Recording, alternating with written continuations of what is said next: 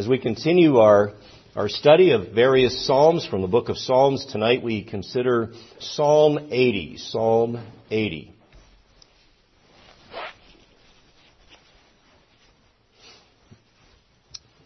The psalm is entitled as follows. Hear the word of God. For the choir director set to El Shoshanim Iduth, the psalm of Asaph. O give ear, shepherd of Israel, you who lead Joseph like a flock. You who are enthroned above the cherubim, shine forth before Ephraim and Benjamin and Manasseh. Stir up your power and come to save us. O God, restore us and cause your face to shine upon us, and we will be saved. O Lord God of hosts, how long will you be angry with the prayer of your people? You have fed them with the bread of tears, and you have made them to drink tears in large measure.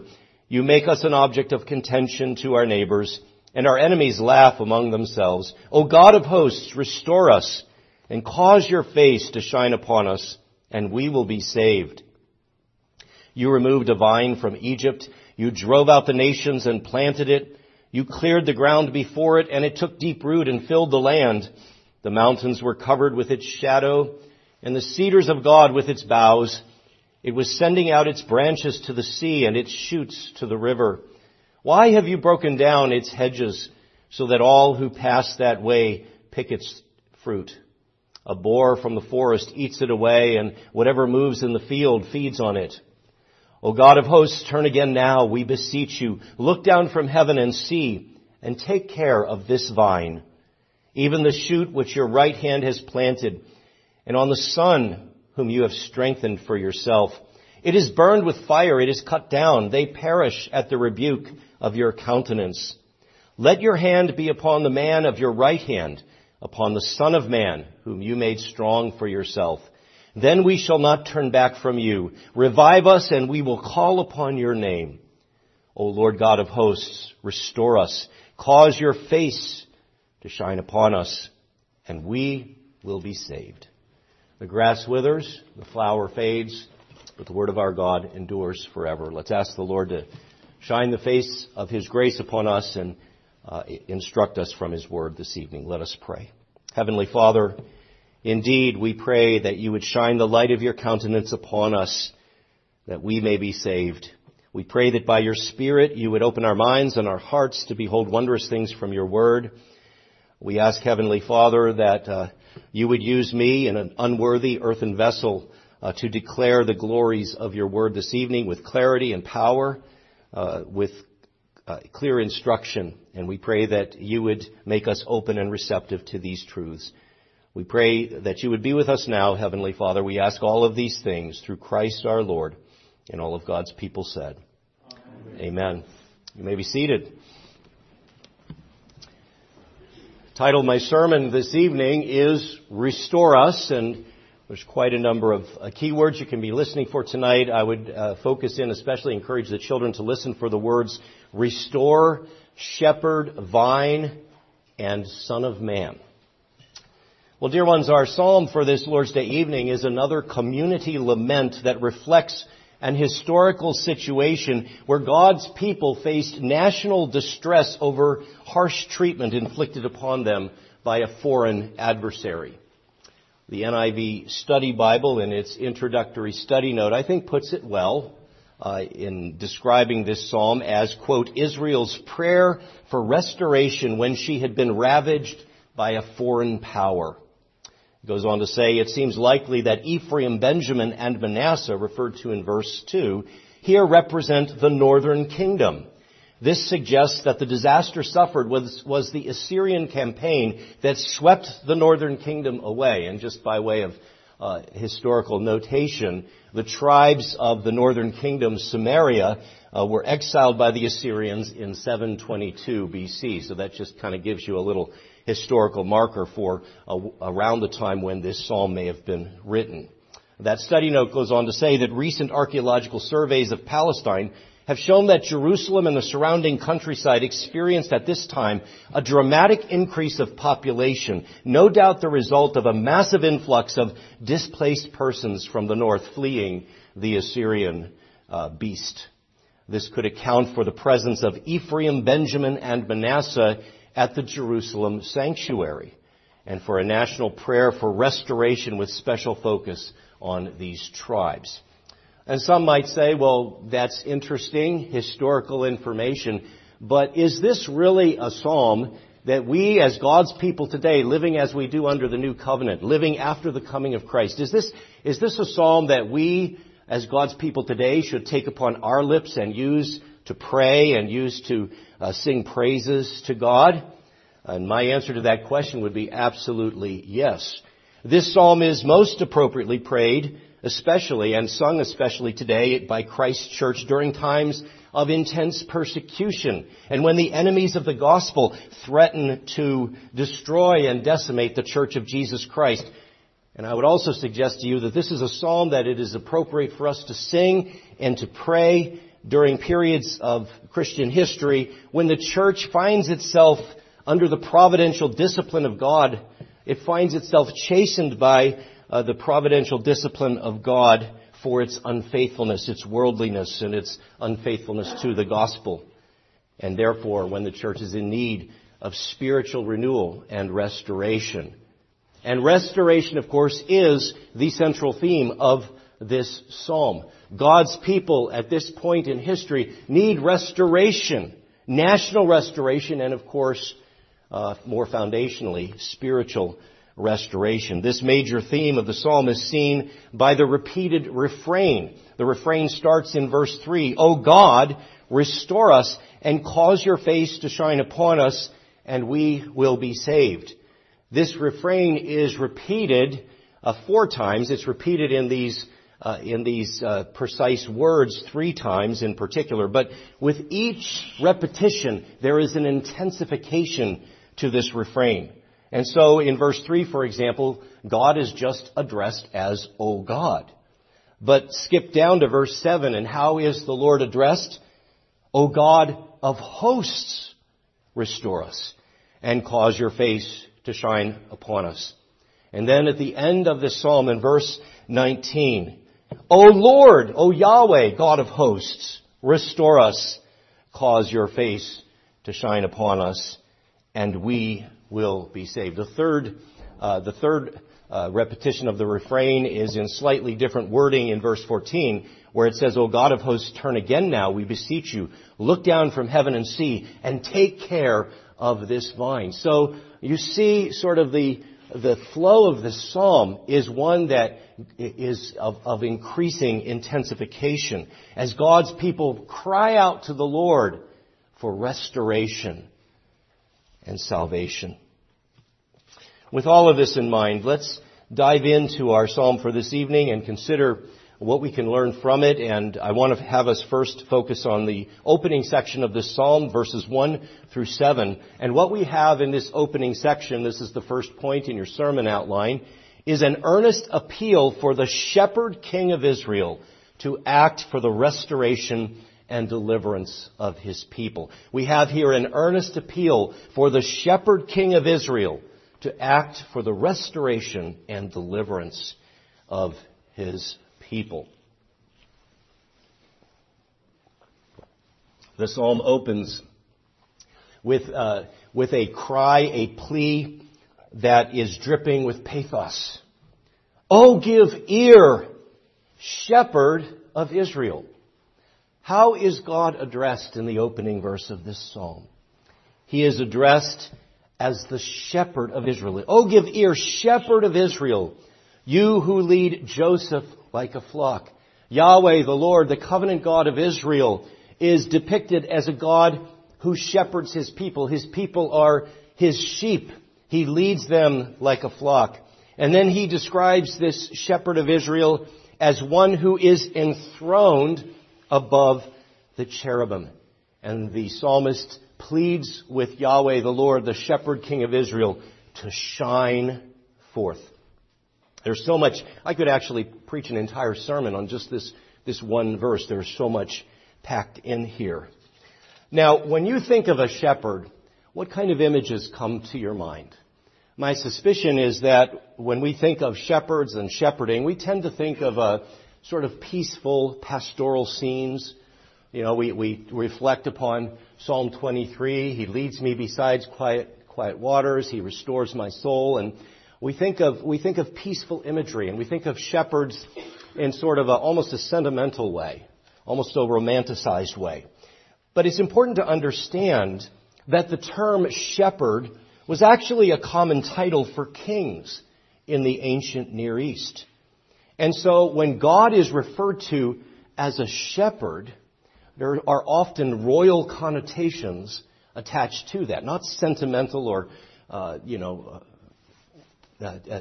sentimental types of associations, but rather royal connotations attached to this.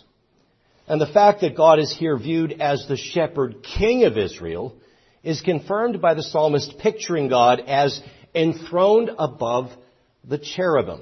Now, what are cherubim?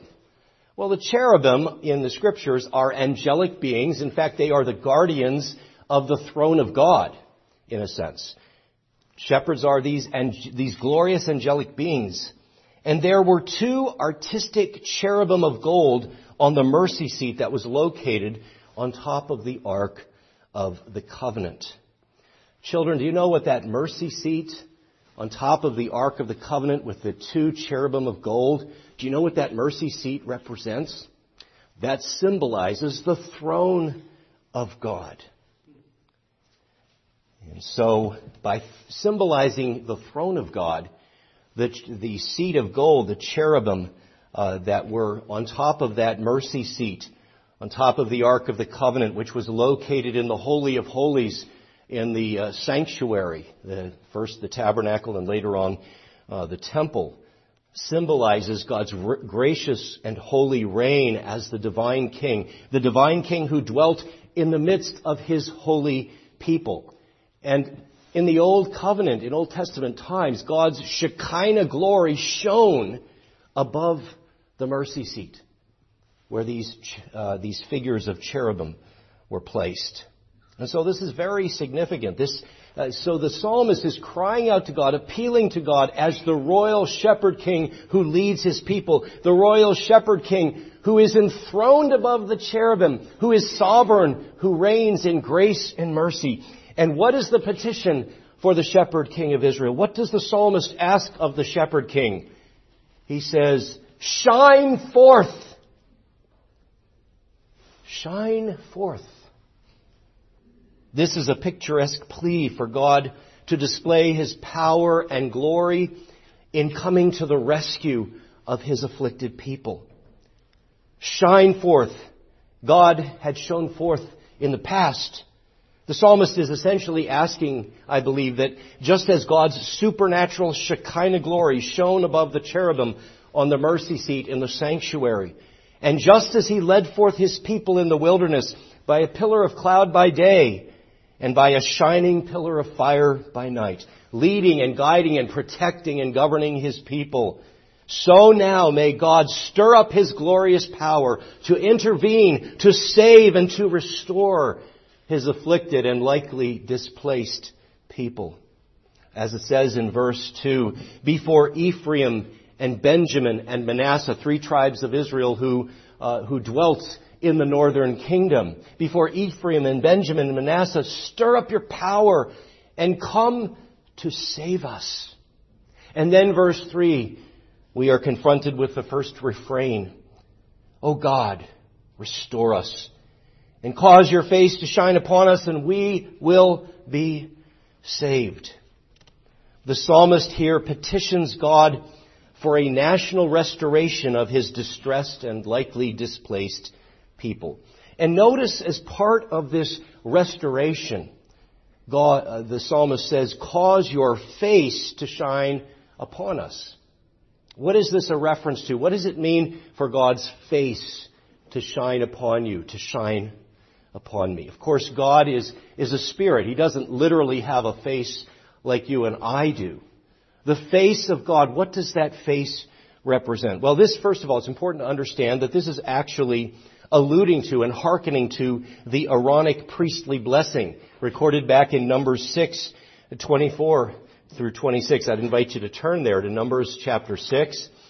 And let me just read verses 24 I'm going to start with verse 23. This is what God, through Moses, told Aaron the high priest, Moses' brother. God instructed Aaron to place the name of the Lord upon the people by speaking this blessing, this benediction. Verse 23, speak to Aaron and to his sons, saying, thus you shall bless the sons of Israel. You shall say to them, the Lord bless you and keep you. Notice verse 25 especially. The Lord do what? The Lord make his face shine upon you and be gracious to you. The Lord lift up his countenance on you and give you peace. So they shall invoke my name on the sons of Israel, and I then will bless them. So in light of the Aaronic blessing, what does it mean for God's face to shine upon his people? Well, the picture of Yahweh's face shining upon his people is a picture of God looking upon his people with grace, favor, and divine approval.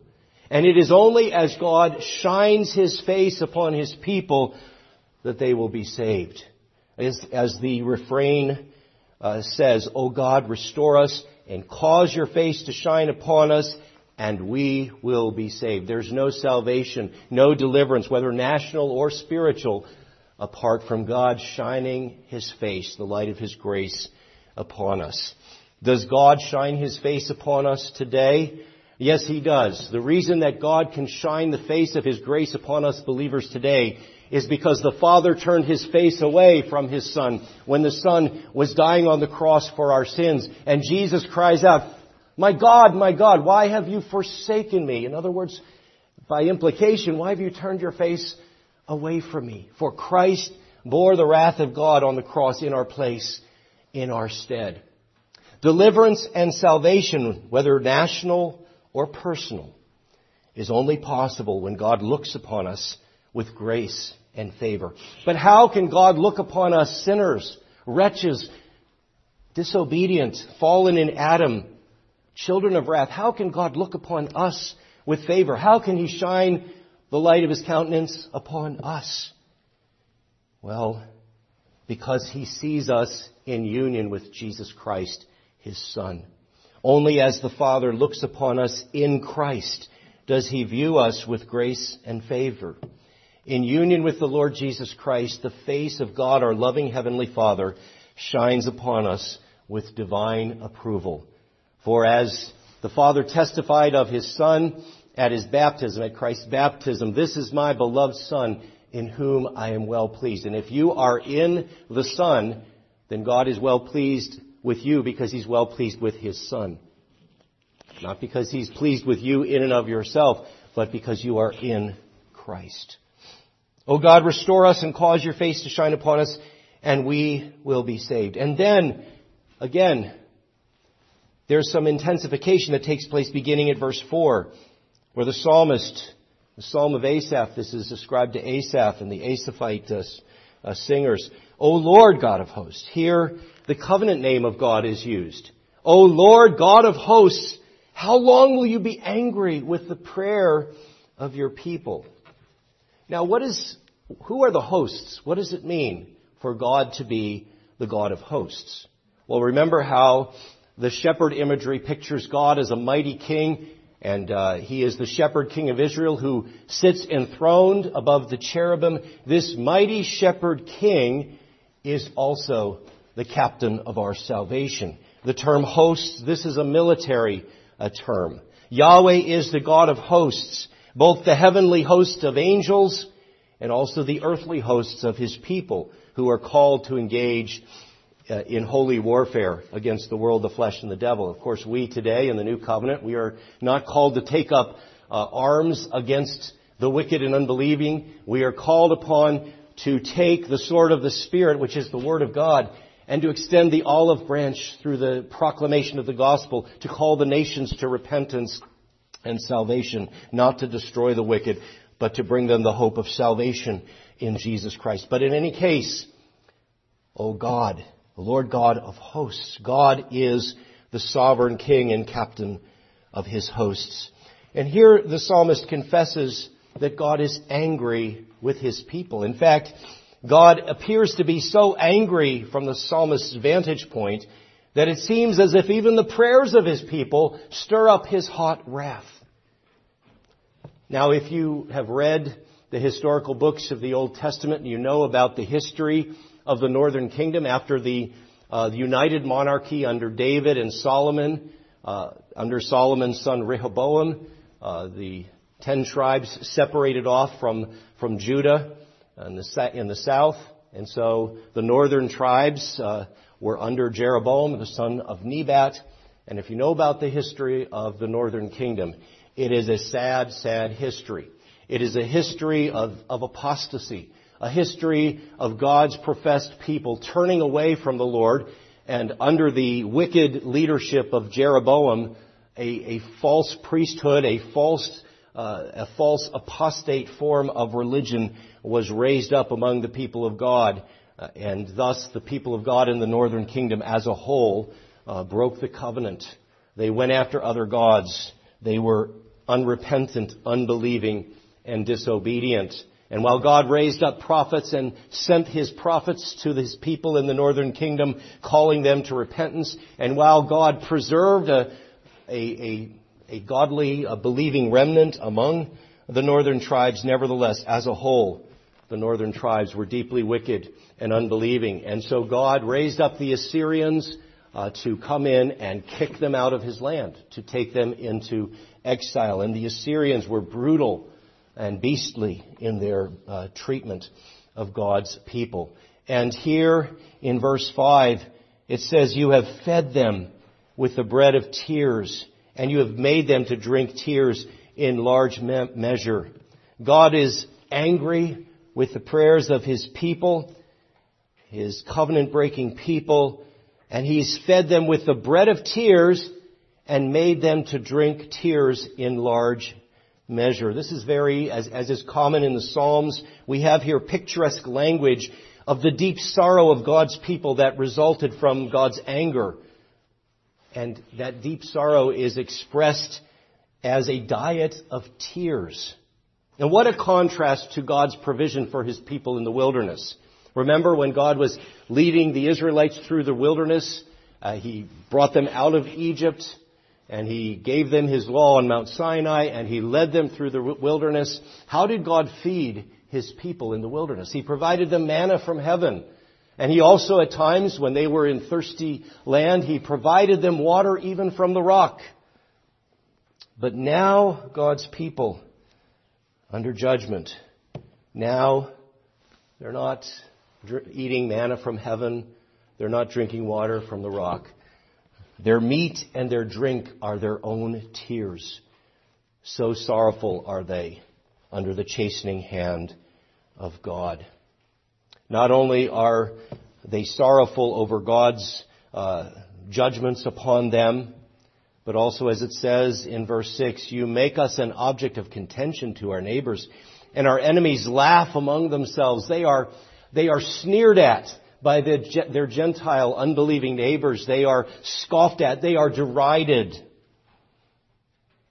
And then verse 7, we have the second refrain with its note of intensification. "O God of hosts, restore us and cause your face to shine upon us, and we will be saved." Well, that leads us here again. This repetition underscores the earnestness and intensity of the psalmist's plea. But next, in the second section here, in verses 8 through 13, and this is my second point, we see a reflection on past mercies contrasted to present distresses. We have past mercies. We have a remembrance, the psalmist remembering God's past mercies and contrasting that with the present distresses that are being experienced by God's people.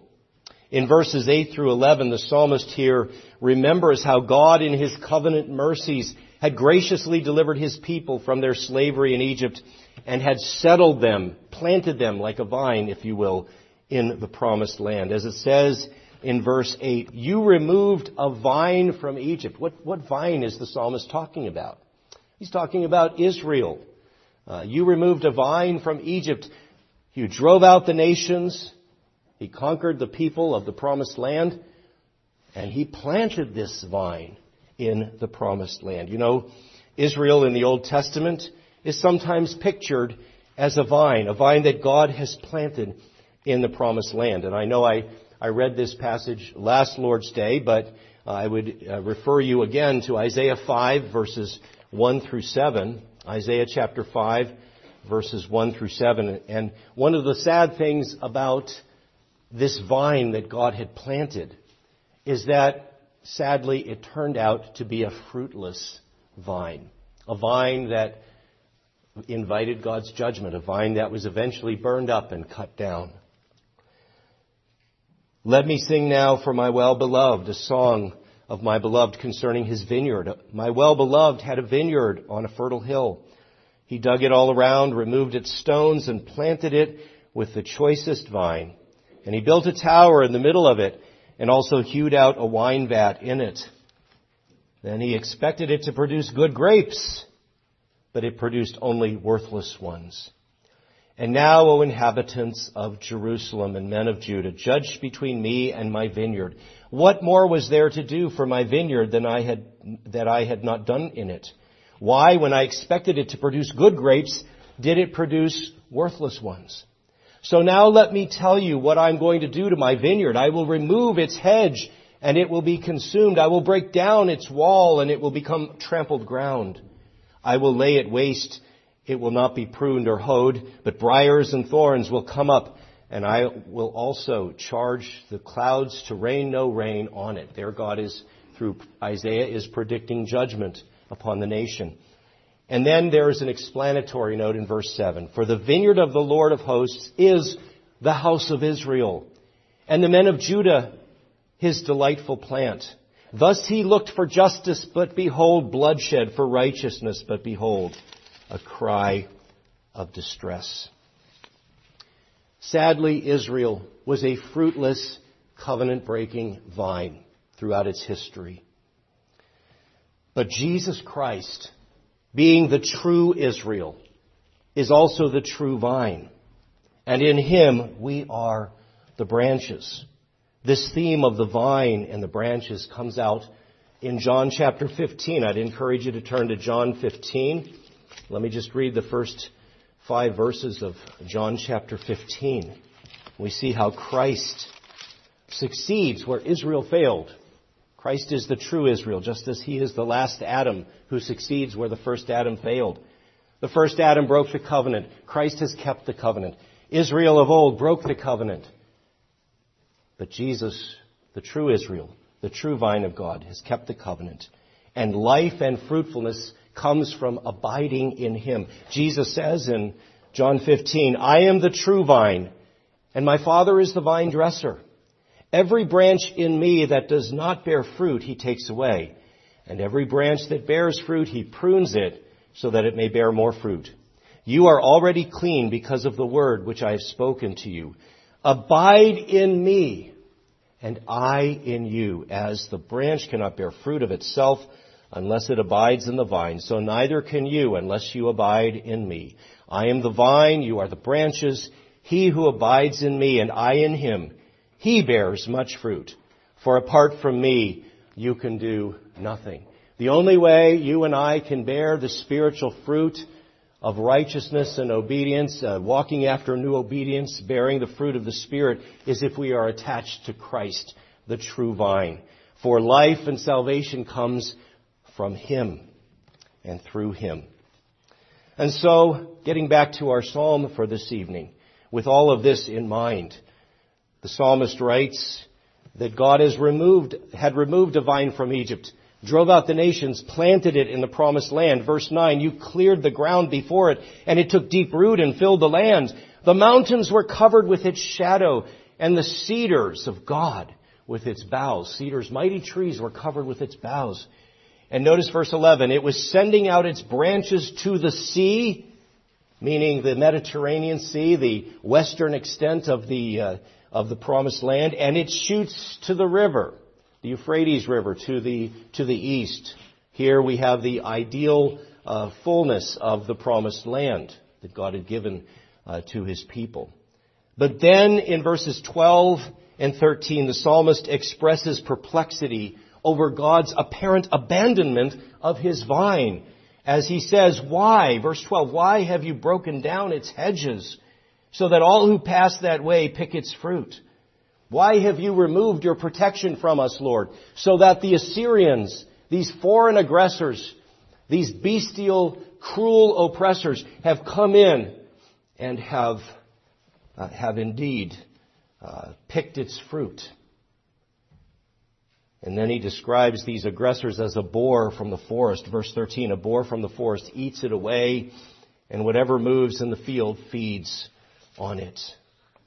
Now, with all of this in mind, in the closing section of our psalm for this evening, we see a plea for restoration, but restoration through the promised Son of Man.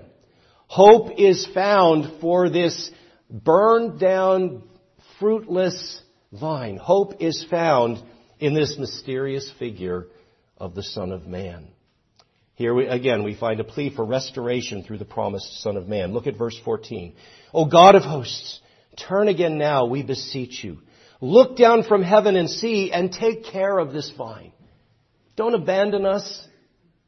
Shine the light of your countenance upon us once again. Take care of this vine which, by implication, you, Lord, have planted. Even the shoot, verse 15, even the shoot which your right hand has planted, and on the Son whom you have strengthened for yourself. Again, we see here another plea for God to restore his people. And notice in verse 15 how Israel, this vine of the Lord, is also described. It is described as God's son. In fact, this is another image for Israel, God's people in the Old Testament. Israel is described back in, if you want to look it up and read along with me, Exodus 4 verses 22 and 23. Israel is described as the Son of God. In Exodus chapter 2, verse 22, we read these words. God instructs Moses, then you shall say to Pharaoh, thus says the Lord, Israel is my son, my firstborn. So I said to you, let my son go that he may serve me. But you have refused to let him go. Behold, I will kill your son, your firstborn. So Israel is God's son. But then verse 16, what has happened to this vine, this son? Verse 16, it is burned with fire, it is cut down. They perish at the rebuke of your countenance. Instead of the light, the shining light of God's countenance, they have experienced the rebuke of his countenance for their apostasy and covenant breaking. And then we see this plea focusing in on another figure, the Son of Man figure. Verse 17, let your hand be upon the man of your right hand, upon the Son of Man, whom you made strong for yourself. Let your hand be upon this man of your right hand. For God's hand to rest upon someone is for God to strengthen them, to bless them. Let your hand be upon the man of your right hand. And who is this man of God's right hand? He is described as the Son of Man, whom you made strong for yourself. Now, some commentators think that this too, in verse 17, this Son of Man figure must be referring to Israel again, given that back in verse 15, the Son seems to be referring to Israel. But more likely, I think Dr. Van Gameren is probably correct when he writes the following. The ground of hope in restoration lies in the man at your right hand, also called the Son of Man. These are allusions to the Davidic dynasty. See, King David represented God's people. As the king, he was the representative. He was God's right-hand man, if you will. But David was also a type, a picture of his greater son. And who is that? Jesus Christ, the Messianic Son of Man. Dr. Van Gameren goes on to say, these allusions to the Davidic dynasty focus the hope of the godly in the continuity of God's redemptive purposes. You see, God was not through with his people. He had not finally abandoned them. Though they were faithless, though they were apostate, though they had broken the covenant, there was yet hope. And that hope is found in this Son of Man figure. Dr. Van Gameren writes, regardless of what happened at Samaria and of what may happen to Jerusalem, the Lord will be true to David. Remember, God had made a covenant with David, the king, and promised David a perpetual dynasty. And that perpetual dynasty was fulfilled in great David's greater son, the Lord Jesus Christ. God's kingdom will be established by the Messiah of David, as Dr. Van Gameren says, and he refers us to Psalm 2. Friends, Jesus the Messiah, great David's greater son, he is the ultimate answer to this prayer. God's kingdom has drawn near to us in Jesus Christ, and he is the ultimate messianic Son of Man who established the kingdom of God and who will consummate it at his glorious second advent. Have you embraced him as your shepherd king? Have you looked to him for restoration and salvation? He is your only hope. He is the only hope of the Church of Jesus Christ. And then verse 18. After petitioning the Lord to let his hand be upon the man of his right hand and to make the Son of Man who is made strong for yourself, after the psalmist directs our hope to this Son of Man figure, what will be the result? Verse 18, then we shall not turn back from you. Revive us and we will call upon your name. This is I believe, a vow, a promise that, Lord, if you will restore us through the Son of Man, then we will call upon your name. But then we will be enabled to call upon your name because we will abide in the true vine, the Lord Jesus Christ. And then this psalm comes to a climactic conclusion in the final refrain. O Yahweh, O Lord, the word Lord there is in all capital letters, indicating, the English translators are indicating that this is a translation of the Hebrew term Yahweh, which is the covenant name for God. The God who graciously comes and binds himself in covenant love to his people. O God, Lord, Yahweh, God of hosts, restore us. Cause your face to shine upon us, and we will be saved. Brothers and sisters in Christ, praise be to God that his face shines upon us in the Lord Jesus Christ. As you trust in, as you abide in him, the face of the Father in grace and mercy and forgiveness shines upon you, and that will transform you and enable you and revive you. It will enable you to call upon his name. And as we as a church look to the Lord Jesus and abide in him, calling upon his name, resting and trusting in him, crying out to him, he will restore us and revive us. Amen. Let us pray. Gracious Lord and Father in heaven, we thank you, O God, for the richness of Holy Scripture. We thank you, O God, for the truth of your word. It is a lamp unto our feet, a light to our path. And we thank you for Jesus, the Son of God and Son of Man, our Messiah, our Savior, our King, our Lord. We pray that by your Spirit you would revive and restore us, O God. And we, by your grace, will call upon your name and not turn back from you. We pray these things in Jesus' name. And all of God's people said, Amen. Amen. Let's rise and respond to what we have heard by singing together hymn 413, Revive Thy Work, O Lord, 413.